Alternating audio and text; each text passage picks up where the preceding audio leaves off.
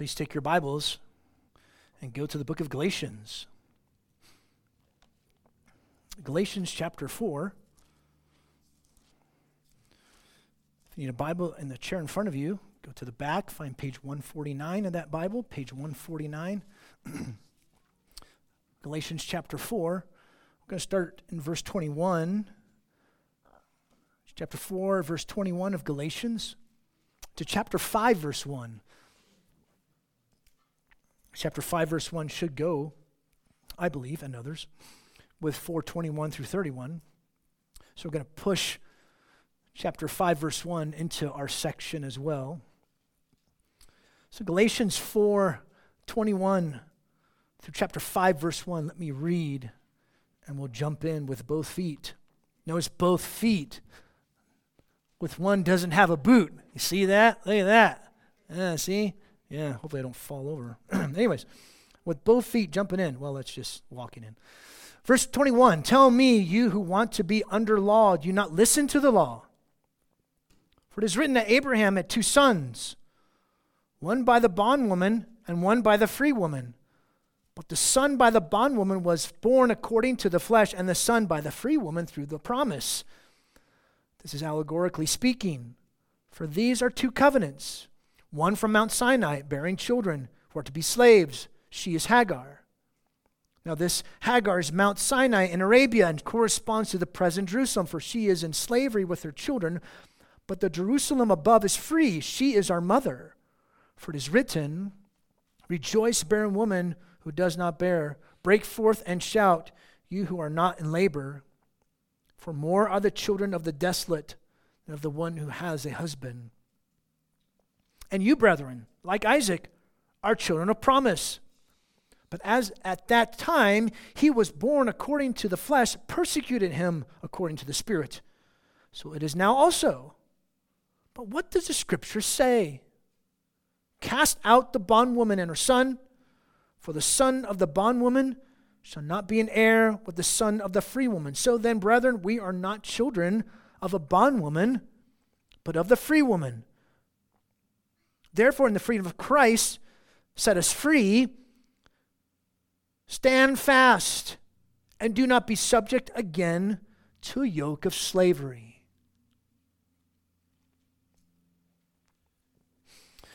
Warfare in the 1700s was definitely different than it is today.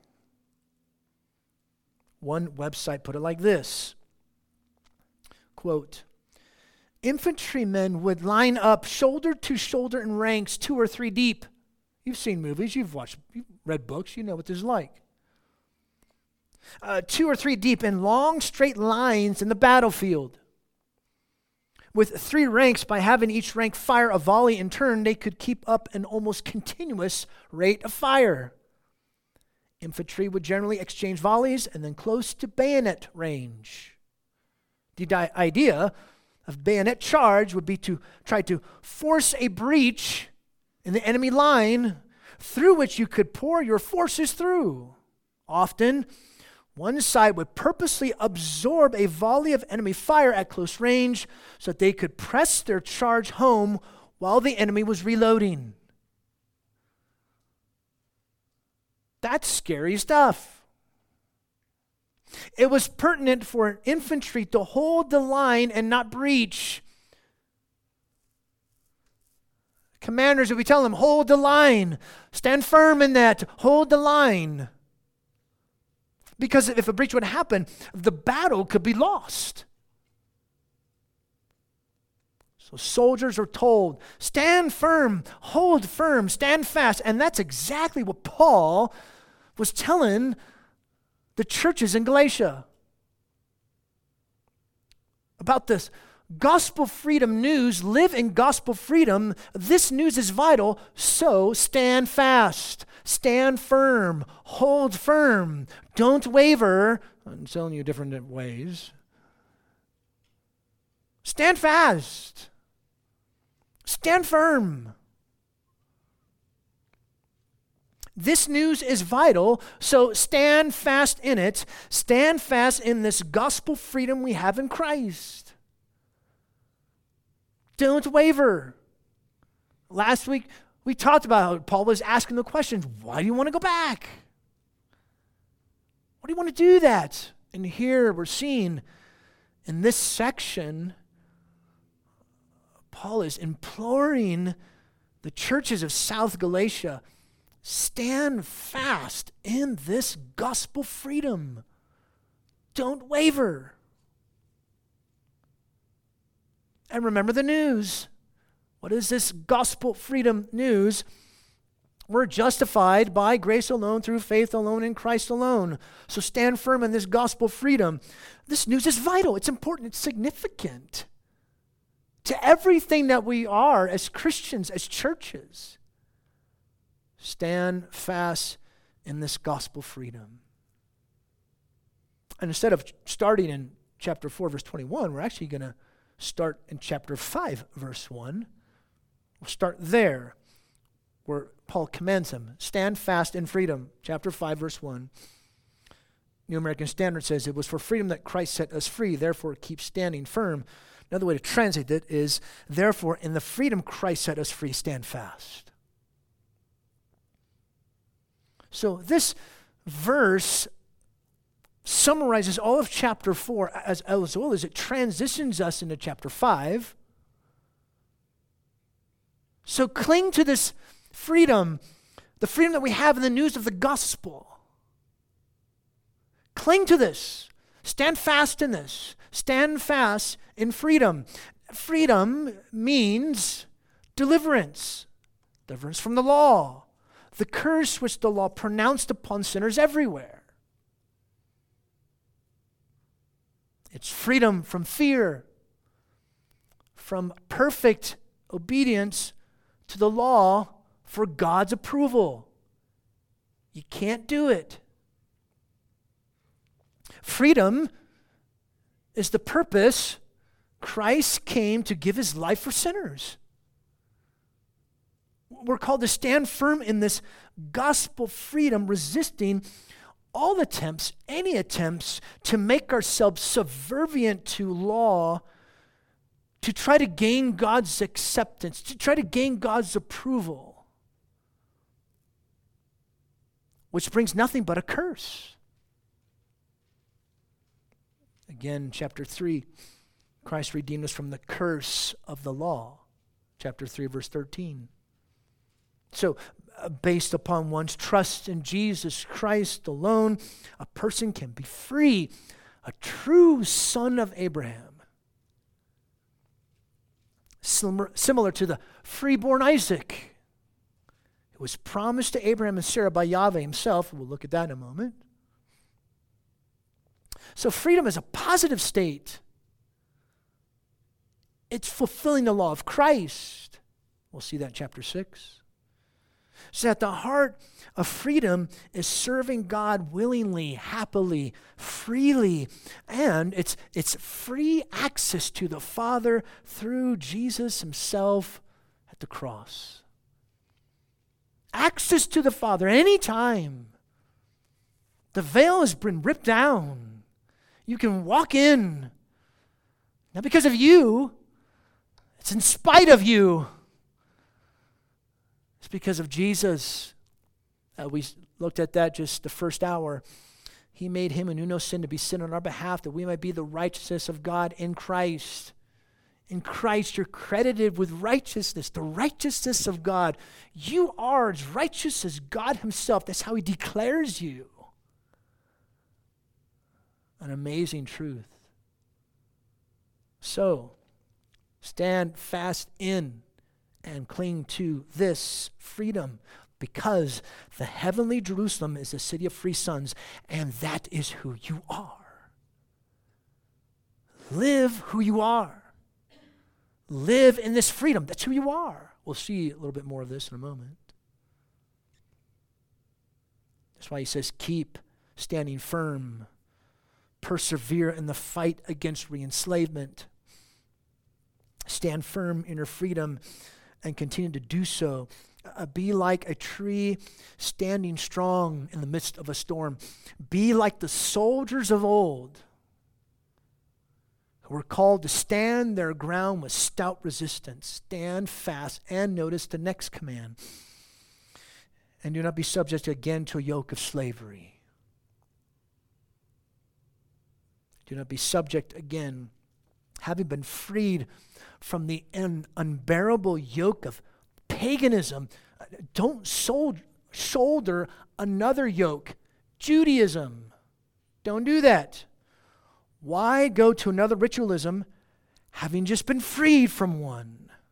What do you want to do that for? Don't give in legalism. Don't give in antinomianism. Stay on the straight and narrow path of freedom. Don't listen to yourself. Preach the gospel of free grace to yourself. God should condemn you. You sinned. And what is this? What does the accuser do? He says, look what you did. How could you call yourself a Christian? You say, yes, I should be condemned, but God was gracious to me in Christ who died for that sin. I turn from that. Jesus, I trust you.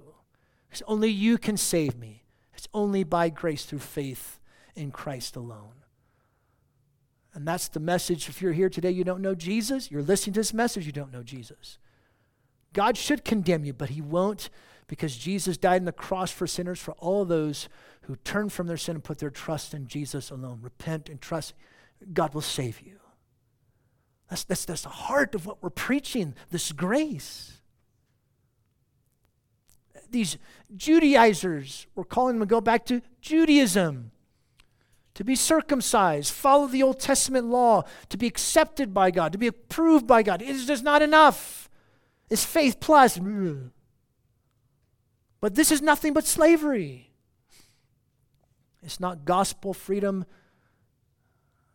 It's, as I've said before, it's a gospel, there's really no gospel law, of enslavement. Flee for refuge to the one whose yoke is easy, his burden is light, because he became the curse for you, so you can be blessed. So keep standing firm. Don't be subject to yoke of slavery. Now, what's the role of verses 4 through 21? Excuse me, chapter 4, 21 through 31. 27, 31. Well, first of all, there's actually 4 parts we're going to talk about this. 4 different parts. First part, hear what the law really says. Hear what the law really says. Interesting, 3 times Paul says, it is written, it is written, it is written. In this section, 4:21 to 31. So Paul is going to turn the argument of these Judaizers, he's going to turn it against them by using the law, actually Genesis, which is part of the law, to show the amazing contrast between freedom and slavery. I'll put it this way, slavery and freedom, put it like that. This is slavery, this side's slavery, this side's freedom. Not in terms of you're not slavery over here, this section, this is freedom. Well, maybe. No, I'm just kidding. This is slavery, this is freedom. That's how we're going to distinguish it tonight, this morning, okay? That's how we're going to distinguish it. This is slavery, this is freedom. Look at how he first begins, verse 21. Tell me, you who want to be under law. Do you not listen to the law? You really don't know what you're talking about, do you? Or you truly don't understand the law, do you? So he would sharpen the law-grace distinction by directing their attention to an historic story. The historic story of Ishmael and Isaac. Ishmael, Isaac, shows adherence to the law is nothing but bondage and slavery versus freedom. Slavery, faith is freedom. So he's going to make this distinction. He's going to say, this is what the law really says. This account in Genesis, this historic account between Ishmael and Isaac. Notice, this is slavery. This is freedom. Ishmael, Isaac, distinctions for you. Hagar, Sarah. Slavery, freedom. Mount Sinai, or the Mosaic covenant, the new covenant. Present Jerusalem, heavenly Jerusalem. Ishmael, Isaac, flesh birth, promise birth, flesh, spirit, persecutor, persecuted, cast out, heir. He presents this contrast looking at the historic story between Ishmael and Isaac. So let's continue on. Go to verse 22. For it is written. The Old Testament deals with this issue. It's relevant to the situation. Abraham had two sons, one by the bondwoman and one by the free woman. But the son by the bondwoman was according to the flesh, this side, and the son by the free woman through the promise. So there's a huge contrast in redemptive history. Ishmael of the bondwoman, Isaac of the free woman. Are you tracking with me? Ishmael was born the natural way, according to the promise, not according to the promise by God's special intervening grace. Isaac was born according to God's promise given to Abraham by God's grace. Ishmael came about not only naturally, but also sinfully. If you know the story, Sarah was upset. So she said to Abraham, which is a cultural thing, take my maidservant, have children through her. So Sarah took matters in her own hands, gave her maidservant to Abraham, and then Sarah had a son through her, Ishmael. So here's this contrast. Already, slavery, freedom, flesh, promise. Between those who depend on that which they conjure up and those who rely on God's grace. Isaac was spirit-born. Ishmael was flesh-born. Now look at what Paul says, verse 24. This is allegorically speaking. Now, Paul was not saying that the historic story of Ishmael and Isaac was just a story, it's an allegory and wasn't for real. That's not what he's saying here. Under inspiration, Paul had a deep, penetrating, and profound understanding of Scripture. He revealed a greater comprehension of God's redemptive plan through this historical story. He saw the historical narrative as an analogy using a typological method. He didn't do away with the factual information of Genesis. No, he actually affirms it. And it corresponded to this issue at hand. So he expounded, explicated, interpreted, even exegeted redemptive history, seeing the climax in Jesus and his resurrection. So understand this. Biblical history is seen as embodying theology and anticipates later events as fuller manifestations of the principles in view.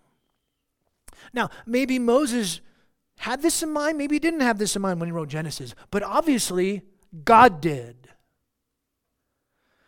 So you have a fuller understanding of Genesis 16 and 21 now.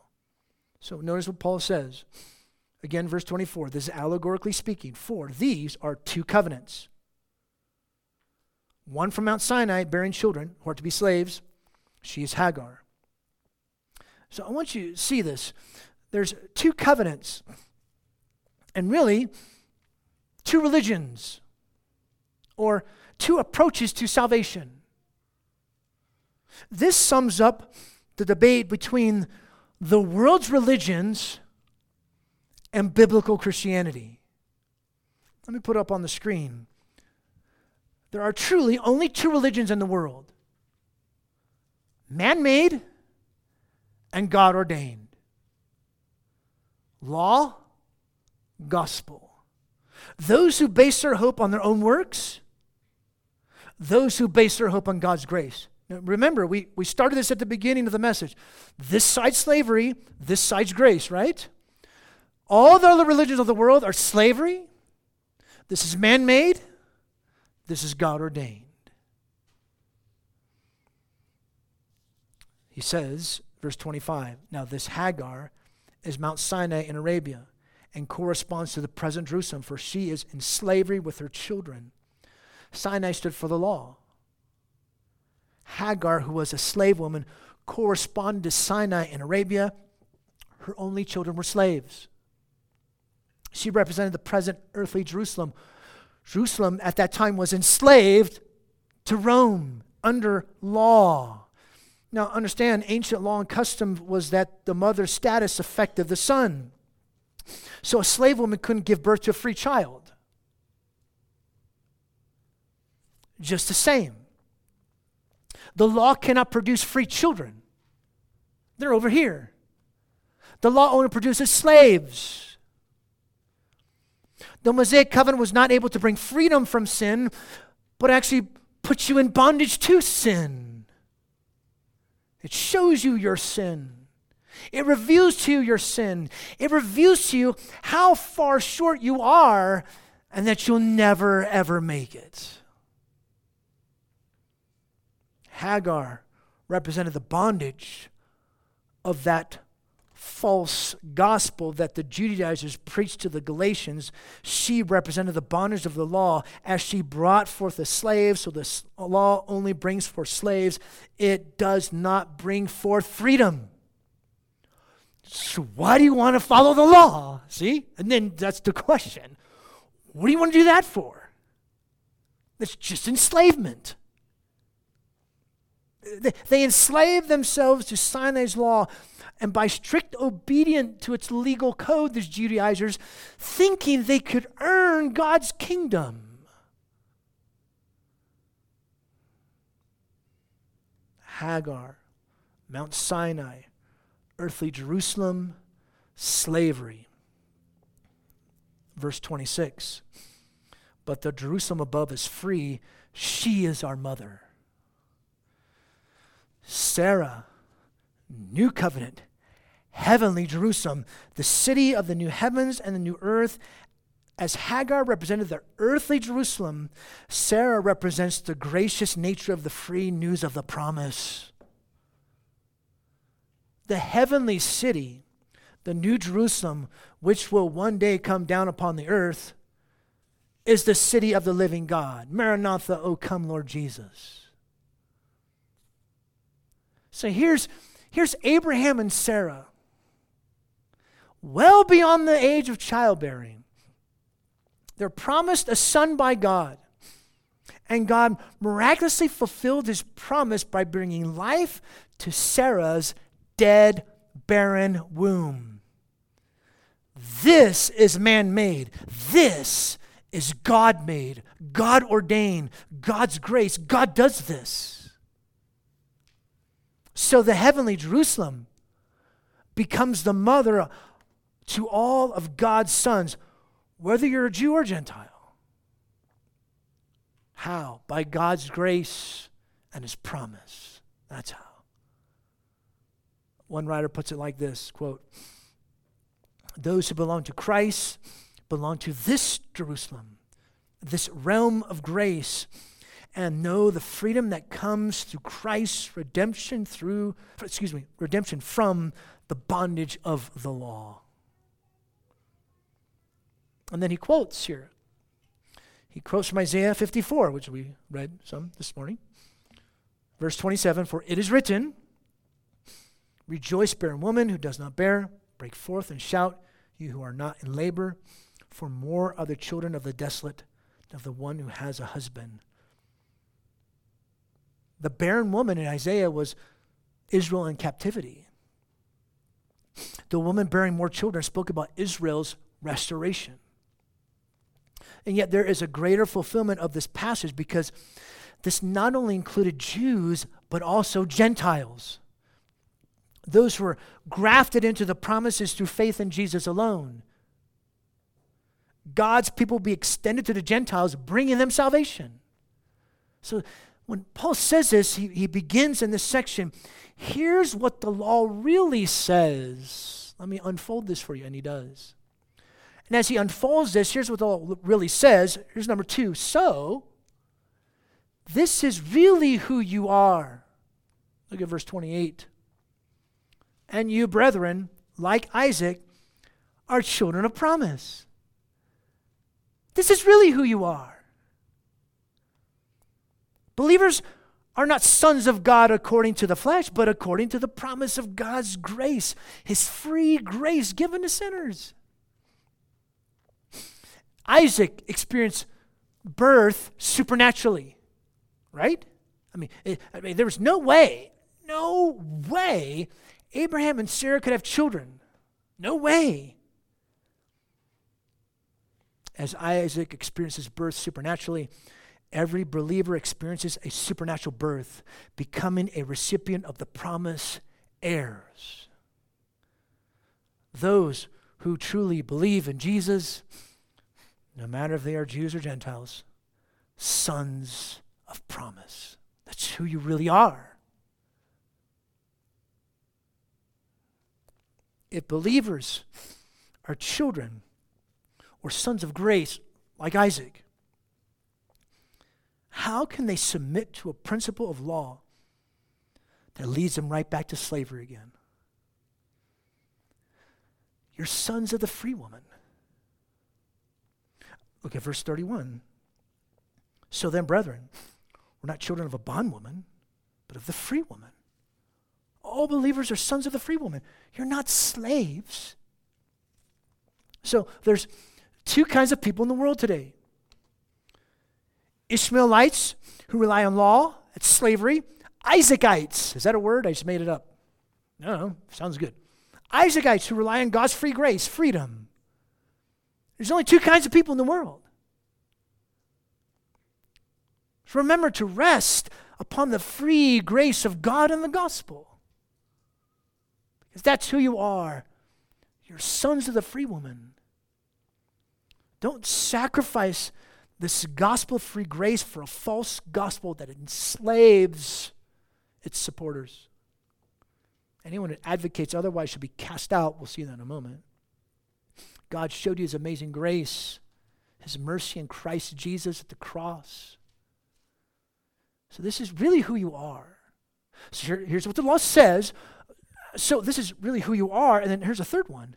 And this is what you will face. Verse 29.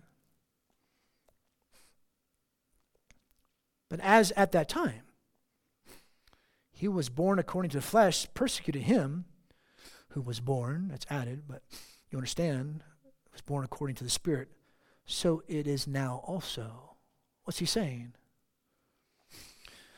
So Paul had in mind Genesis chapter 21, verse 8 and 9, when Isaac was weaned.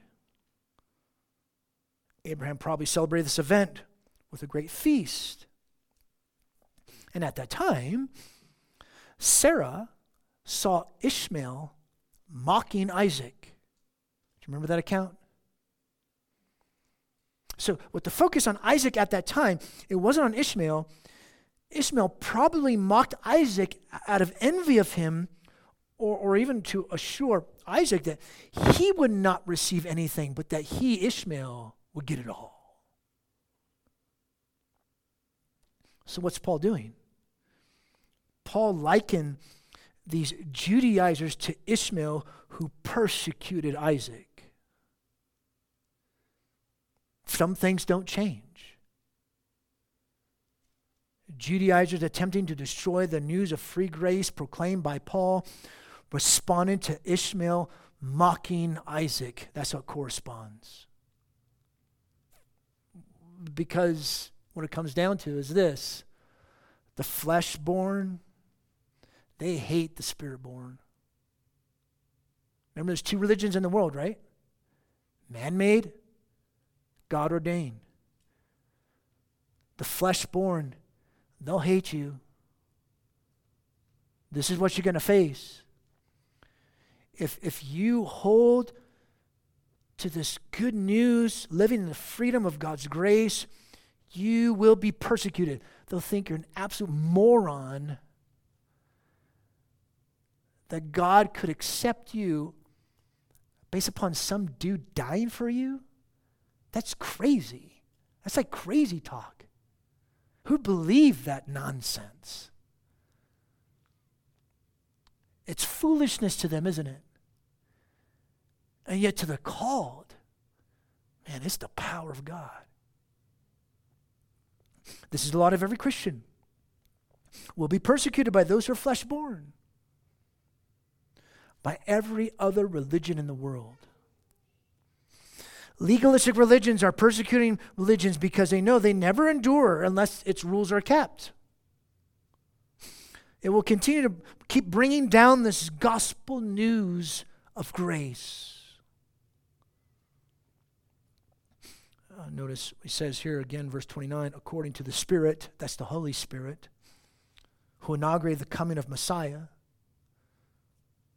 We're in the last days now, and we wait for the final installment of the kingdom. We're of the Spirit. And he's going to say soon, we're going to look at that, we need to walk by the Spirit. Those who follow the law are of the flesh. Those are sons of the promise. We follow the Spirit. So, that's what the law really says. This is who we really are. This is what we're going to face. Here's the fourth one. They say there's five. I said I meant the four. Four aspects. Number 4, and this is what you must do. Chapter 4, verse 30. This is what you must do. What does the scripture say? Cast out the bondwoman and her son, for the son of the bondwoman shall not be an heir with the son of the free woman. If you know the story, they're in Genesis. Sarah asked Abraham, told him, you get that woman out of here. Get her out. Get Hagar and Ishmael out. And if you look at chapter 21, verse 12 of Genesis, Yahweh approved of that. And you're like, what? And in the story, you see how the Lord took care of Hagar and Ishmael. You see that. But what's really going on? Paul shows us. Cast out slavery. See, interesting. The Jews interpreted this in Genesis 21 to mean that God rejects the Gentiles. Oh, well, that's convenient. Paul, under the inspiration of the Spirit, reversed and applied it to unbelieving Jews. They're excluded from the inheritance. It's not because you're a Jew. That's not why you get into the kingdom. It's not because you follow law. That's not why you get into the kingdom. It's of grace. It's of the promise. It's of the Spirit. It's faith in Jesus alone. And so Judaism really is fulfilled with Christianity. It's placed in a coffin and buried forever. That's why believers, you believers, we should cast out, throw out those who proclaim or embrace this or any false gospel that calls them to works-based saving faith. Get it out. Don't deal with it. Don't be part of that. Law and grace are incompatible. It must be ejected. I mean, what do you do for a football player who's in a game? He's wreaking havoc. You don't keep him in there. What do they do with him? They kick him out. He's ejected from the game. You don't keep him in. If he's wreaking havoc throughout the whole thing, they kick him out. Cast out the enslavement. Unfortunately, the churches of Galatia were welcoming them in. So here you see again this contrast. Hagar, Hagar, Ishmael, Sinai, law, Mosaic, works, flesh, enslavement. But on the other side, Sarah, Isaac, the new covenant, the heavenly Jerusalem, the Spirit, grace, freedom. Stand fast in and cling to this freedom, because the heavenly Jerusalem is the city of free sons, and that is who you are. Why go back? Why place yourself in a situation where You got to try and get God's acceptance for salvation. You must stand fast and cling to this news of grace. Do you deserve it? Absolutely not. You don't deserve it. That's why it's called grace. And that news of grace, it's vital, it's significant, it's so important. So stand fast in it. Stand fast in this gospel, the freedom that we have in Christ. You've been set free. We're justified by grace alone, through faith alone, in Christ alone. Stand fast. And let's pray that we will do that. And we stop and pray, Father, help us as believers, as followers of Jesus, to stand fast in this news of free grace, this gospel freedom, this news that you should condemn us as a just and holy God, and yet out of love you sent your Son, the Lord Jesus. He came, he died, he rose. We turn from sin, we trust him alone. It's only through faith by grace in Jesus Christ. You credit us with your very righteousness. We're declared righteous in your sight. Let us hold fast to this truth. Hold fast to this grace.